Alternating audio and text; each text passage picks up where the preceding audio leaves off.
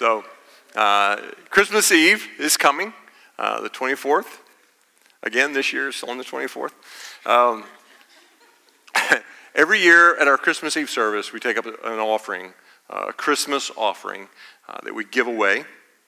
And this year, we are dividing that offering between two ministries that were really born here, born out of Riverstone. Rescuing Hope and the Hope Box.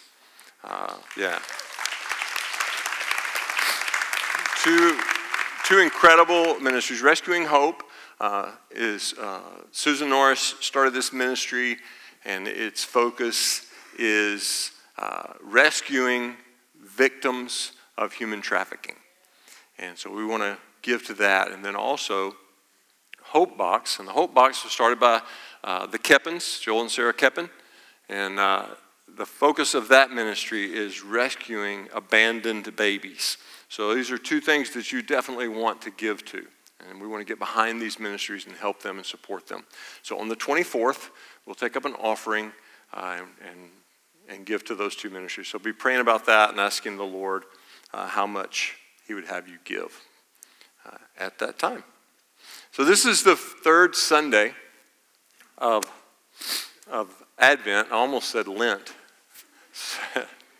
It's third Sunday of Advent, and this third Sunday is referred to as Gaudete Sunday. Gaudete Sunday. Gaudete is a Latin word that means rejoice.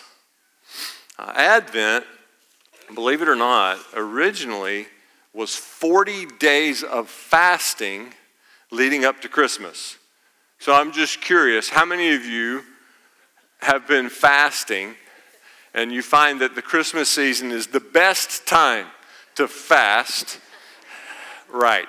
I think somehow we've shifted, and now Advent is not 40 days of fasting. It's 40 days of feasting.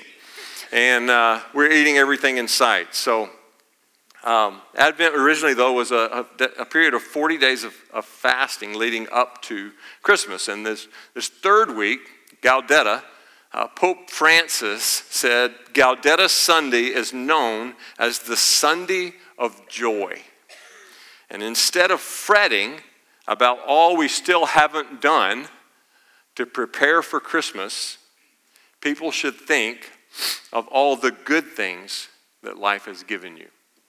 And so today, if you're one of those people, you still have a to-do list, there are things that you haven't done yet, you feel like you're not prepared, you're not ready for Christmas, I want you to just set that aside, that anxiousness, and focus on all of the blessings that God has put in your life.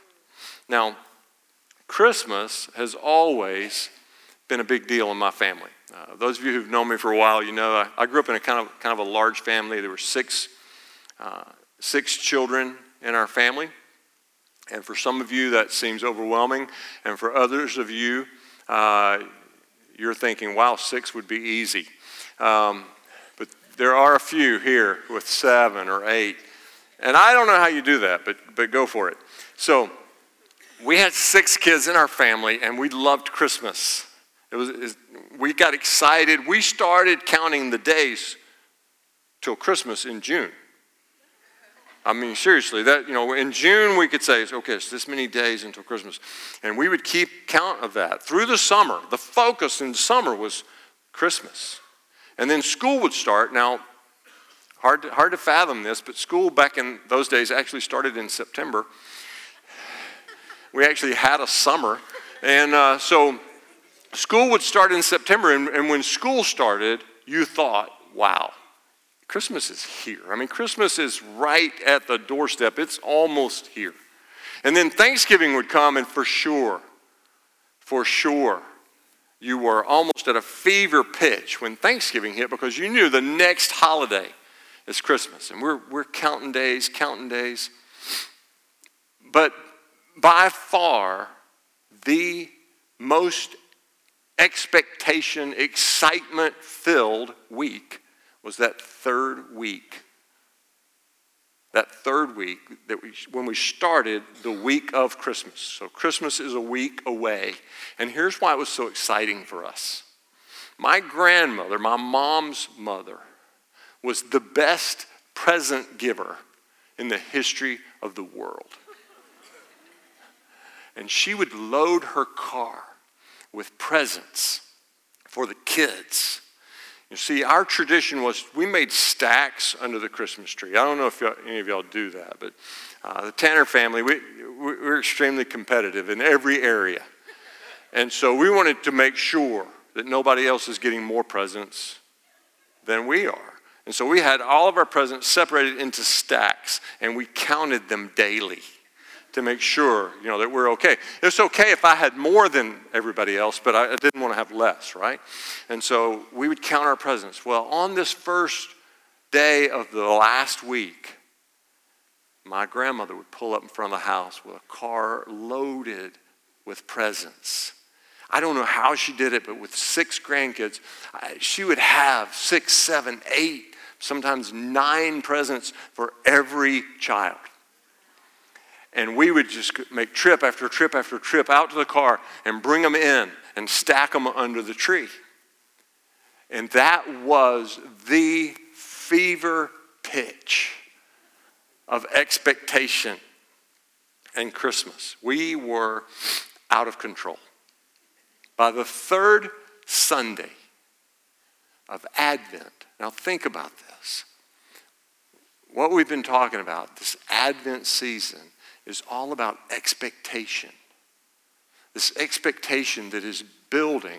And the expectation, the focus of Advent is the coming of Jesus. It's the coming of Jesus in his first coming, in his birth. It's the coming of Jesus in our presence now, here, today. It's the coming of Jesus when he returns in the future to set everything right. We celebrate in Advent that Jesus came, that Jesus is coming, and that Jesus will come. Now think about this. As we move further and further into Advent, into the expectation of his return, the expectation of his coming, it increases. The excitement, the anticipation. The people of God, by the 3rd week of Christmas, by the 3rd week of Advent, the people of God are at a fever pitch. The expectation of his coming is unsurpassed. Listen to it this way. Isaiah 35, beginning at verse 1. The desert and the parched land will be glad. The wilderness will rejoice and blossom. Like the crocus, it will burst into bloom. It will rejoice greatly and shout for joy. The glory of Lebanon will be given to it, the splendor of Carmel and Sharon. They will see the glory of the Lord, the splendor of our God. Strengthen the feeble hands, steady the knees that give way. Say to those with fearful hearts, be strong, do not fear, your God will come. He will come with vengeance, with divine retribution. He will come to save you. Then will the eyes of the blind be opened and the ears of the deaf unstopped. Then will the lame leap like a deer, and the mute tongue shout for joy. Water will gush forth in the wilderness and streams in the desert. And the ransomed of the Lord will return. They will enter Zion with singing. Everlasting joy will crown their heads. Gladness and joy will overtake them. And sorrow and sighing will flee away.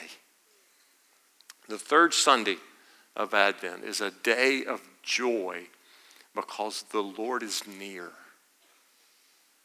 The 3rd Sunday of Advent, it's a day of joy because of the nearness of the Lord. Now, explaining the difference between happiness and joy, Henry Nouwen said this: while happiness is dependent on external conditions, joy is the experience of knowing that you are unconditionally loved and that nothing, sickness, failure, emotional distress, oppression, war, or even death can take that love away.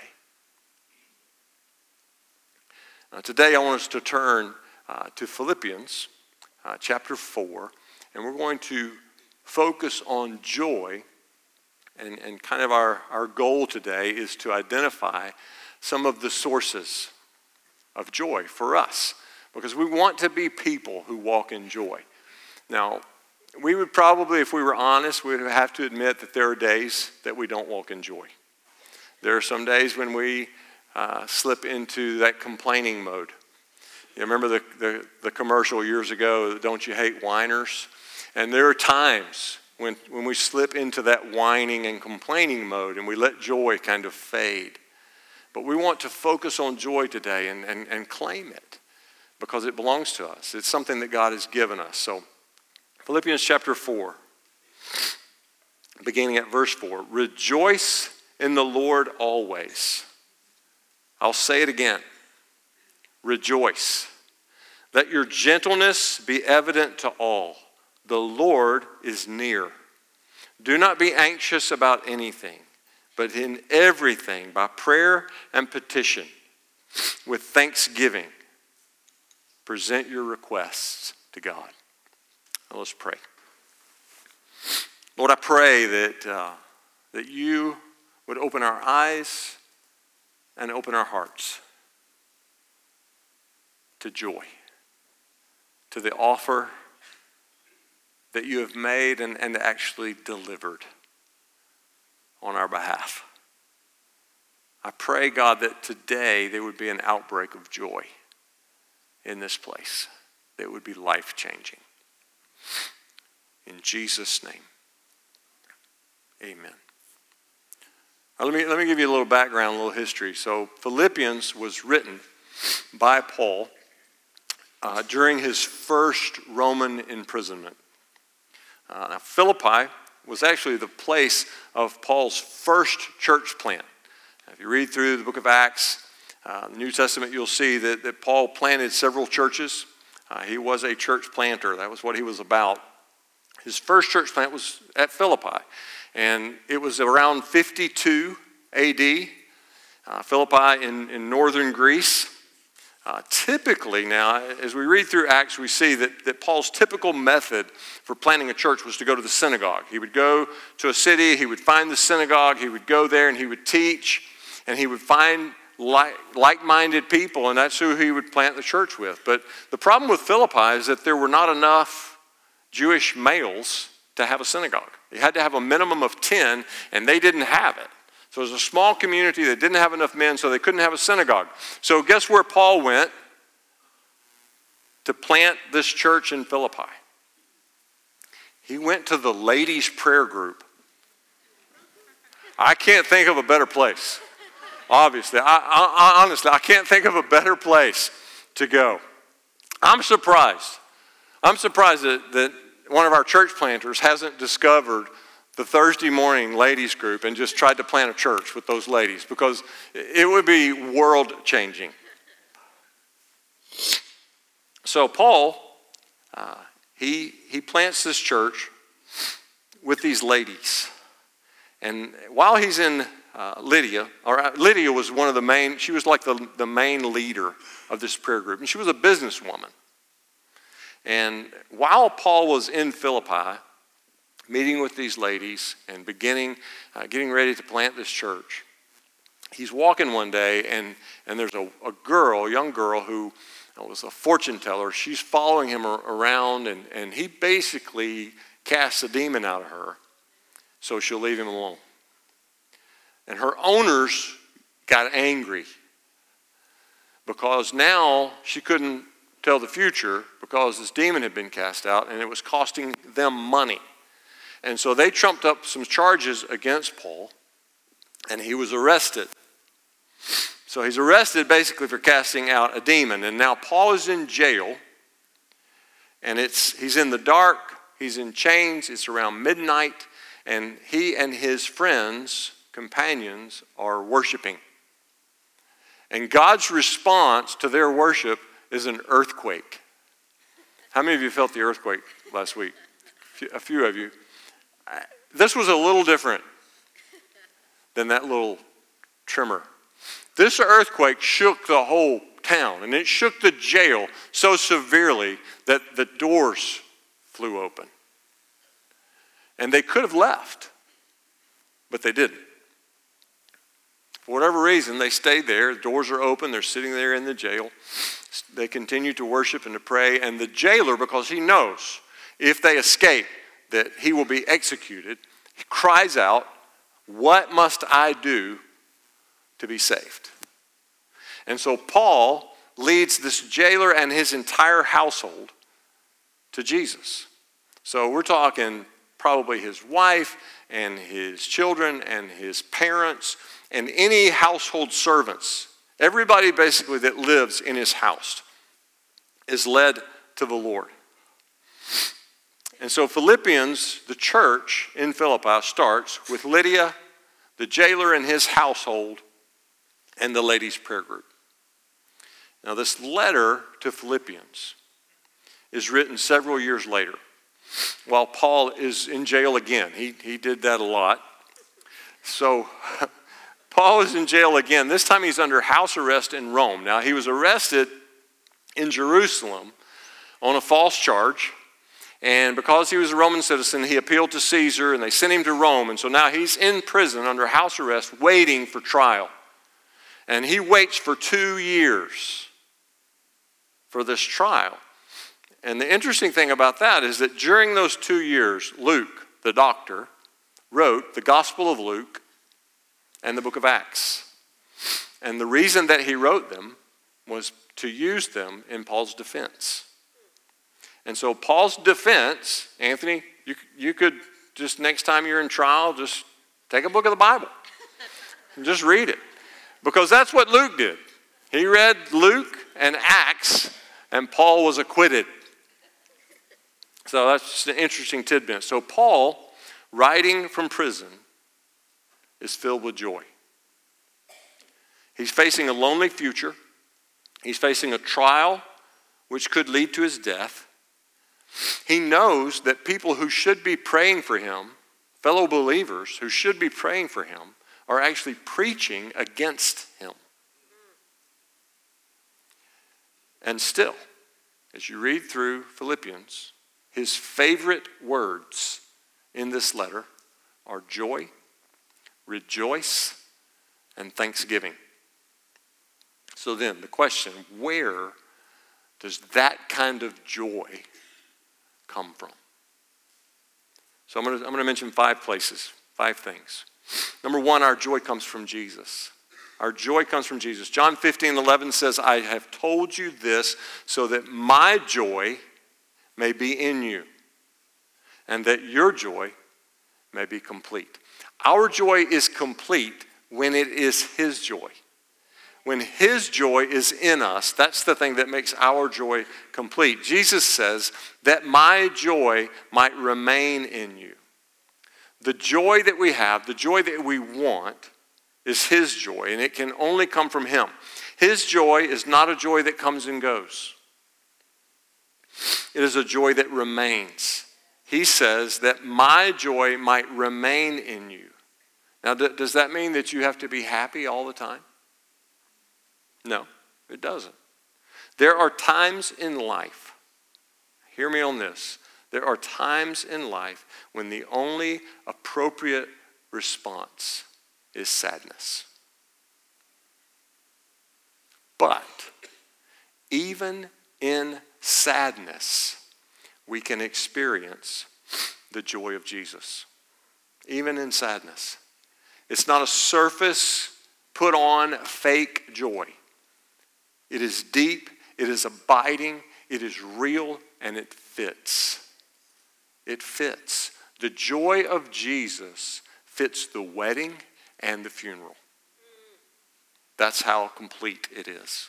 So number 1, our joy comes from Jesus. Number 2, Our joy is given by the Holy Spirit. Galatians 5:22 says, "But the fruit of the Spirit is love, joy, peace, patience, kindness, goodness, faithfulness, gentleness, and self-control."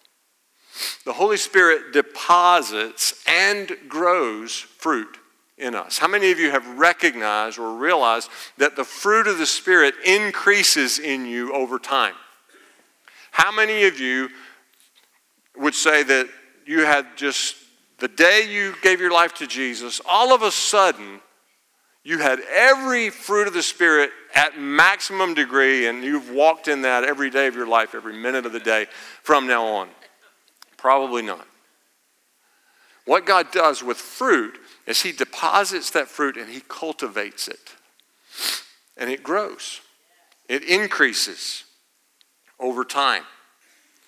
Mostly when you cultivate an atmosphere of cooperation with him. Now, several years ago, my wife and I had a chance to go to Balmoral, which is the holiday home for the Queen. It's in Scotland. I'll show you a picture of it. Everybody should have a holiday home like that. They were celebrating what year of the Diamond Jubilee for the Queen. And so that's kind of a big deal apparently. And so we went. And here's the thing. It's a fascinating castle. I love castles. But behind this castle was a greenhouse. And inside this greenhouse, flowers. Now, Scotland is a land of beauty. Flowers everywhere. But one more picture. When you go into the greenhouse, it's flowers on steroids. And the reason is because in the greenhouse, they have cultivated an atmosphere that partners with the growth of these flowers. And so everywhere you go in Scotland, you have this level of flower. But in the greenhouse, you got this level of flower. Because there's an intentional creating of an atmosphere for growth. And so what I'm saying to you is, God has deposited in you his fruit. He is cultivating that fruit. He is increasing that fruit. You can partner with that, or you can resist it. How do you partner with that? You partner with that through prayer and through scripture and through an attitude of thankfulness, through choosing to believe. And the way that you work against it is by complaining and being jealous and resentful and angry. And so God deposits this fruit in us. And then he wants us to partner with him in the cultivating and the increase of this fruit. Unless you are intentionally increasing, you will unintentionally decrease. Unless you are intentionally increasing in the things of God, you will unintentionally decrease. Now the third source of this joy is birthright. Joy is a birthright of the kingdom. Romans 14:17 says, "The kingdom of God is not a matter of eating and drinking, but of righteousness, peace, and joy in the Holy Spirit." So even though you can cultivate it, don't misunderstand me, you can't earn it. You can cultivate and actually accelerate its increase, but you can't earn this joy. It is a gift. It is actually a birthright of the kingdom. It is a part of your inheritance as a son or a daughter. In particular, in this specific context, Paul is encouraging us as members of God's kingdom to treat each other joyfully. Now, a lot of times when we think about joy, we're thinking about us. I just want joy. I just want to be happy. I want joy. I want this feeling of joy. But when Paul is teaching and preaching and admonishing his people to be filled with joy, really his goal is that would have incredible impact on the way they relate to each other. He's saying, no matter what your circumstances, treat each other generously. That's why he says that when the joy of Jesus is present and abiding in you, your kindness will be seen everywhere you go. Now, the fourth source of joy is believing. Romans 15:13 says, "May the God of hope fill you with all joy and peace as you trust in him, so that you may overflow with hope by the power of the Holy Spirit." As you choose to believe, as you trust God, again, not earned, but conditioned or cultivated, as you choose to trust him, as you choose to believe him, the atmosphere that grows joy increases in your life. As you choose to believe, as you choose to trust, you will see his joy increase. Now here's number 5. The last source of joy. We have joy because he is coming. He's coming. Read through all of Scripture. The common theme in Scripture, from Genesis to Revelation, he is coming. You can mark it down. You can count on it. He is coming. He is coming. The whole message of Advent is he is coming. We sang about it today. We want to be a bride. We want to be a church that is ready for his coming, that anticipates. We don't want to be caught by surprise.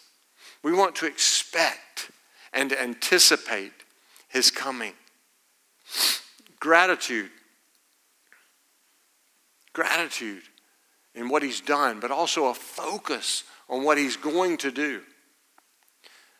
Gaudete is one more week until he comes. That's the message of Gaudete, is that Jesus will be here in a week. How about that?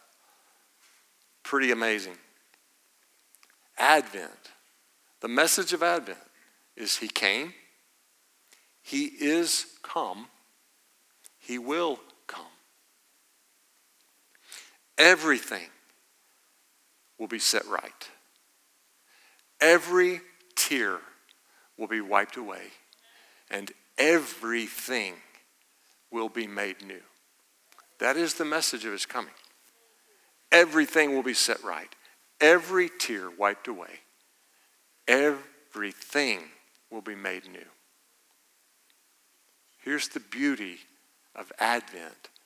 You don't have to wait for some day off in the future that we don't know, and even Jesus doesn't know, the day of his ultimate return. We can experience Advent here and now, today. Because Advent is not just he came, and Advent is not just he will come. Advent is he is come. He is here. He can make your sadness today into joy. He can wipe your tears away today. He can make things right in your life today. Now, let's pray.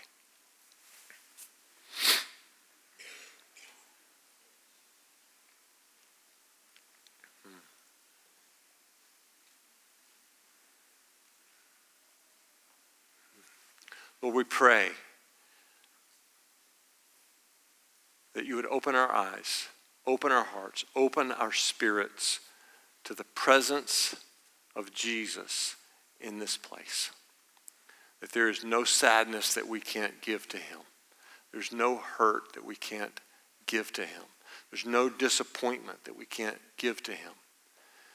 That your desire today is to birth in us and release in this house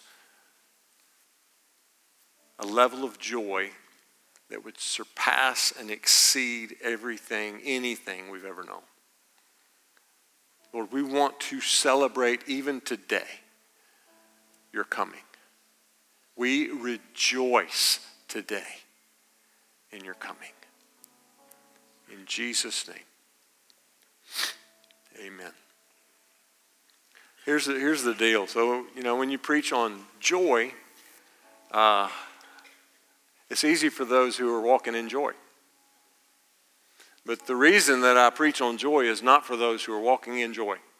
You really don't need that. You're doing it. The reason I preach on joy is for those who are not.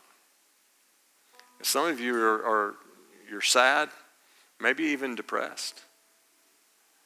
And circumstances of life have gotten you down.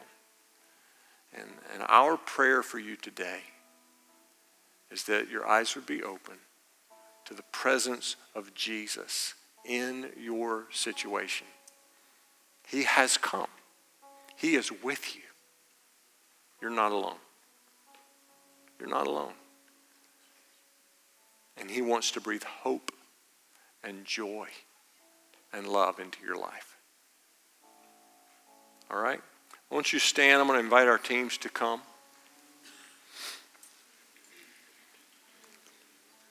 And we're going to have a time of ministry this morning. And whatever your need, whatever your situation,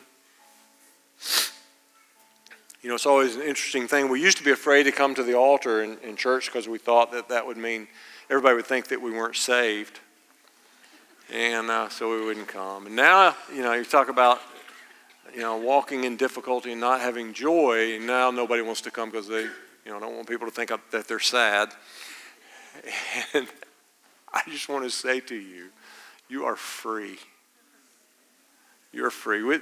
This place, we just are letting go of judgment and speculation and fault finding and all of that. And we're celebrating together as a family of God that Jesus is available today to all of us. If you are the happiest you have ever been, you can still come for prayer. But also, if you're the saddest you've ever been, and you just can't make yourself come, maybe a friend could come with you. But we definitely want to pray for you today. It's okay to be sad. In fact, sometimes it's appropriate. But Jesus wants to sit with you in that place and love you. Holy Spirit, move here today. Release your joy. Not that surface put on and take off joy that sometimes we counterfeit, but the true, deep, abiding joy that only you can bring. In Jesus' name.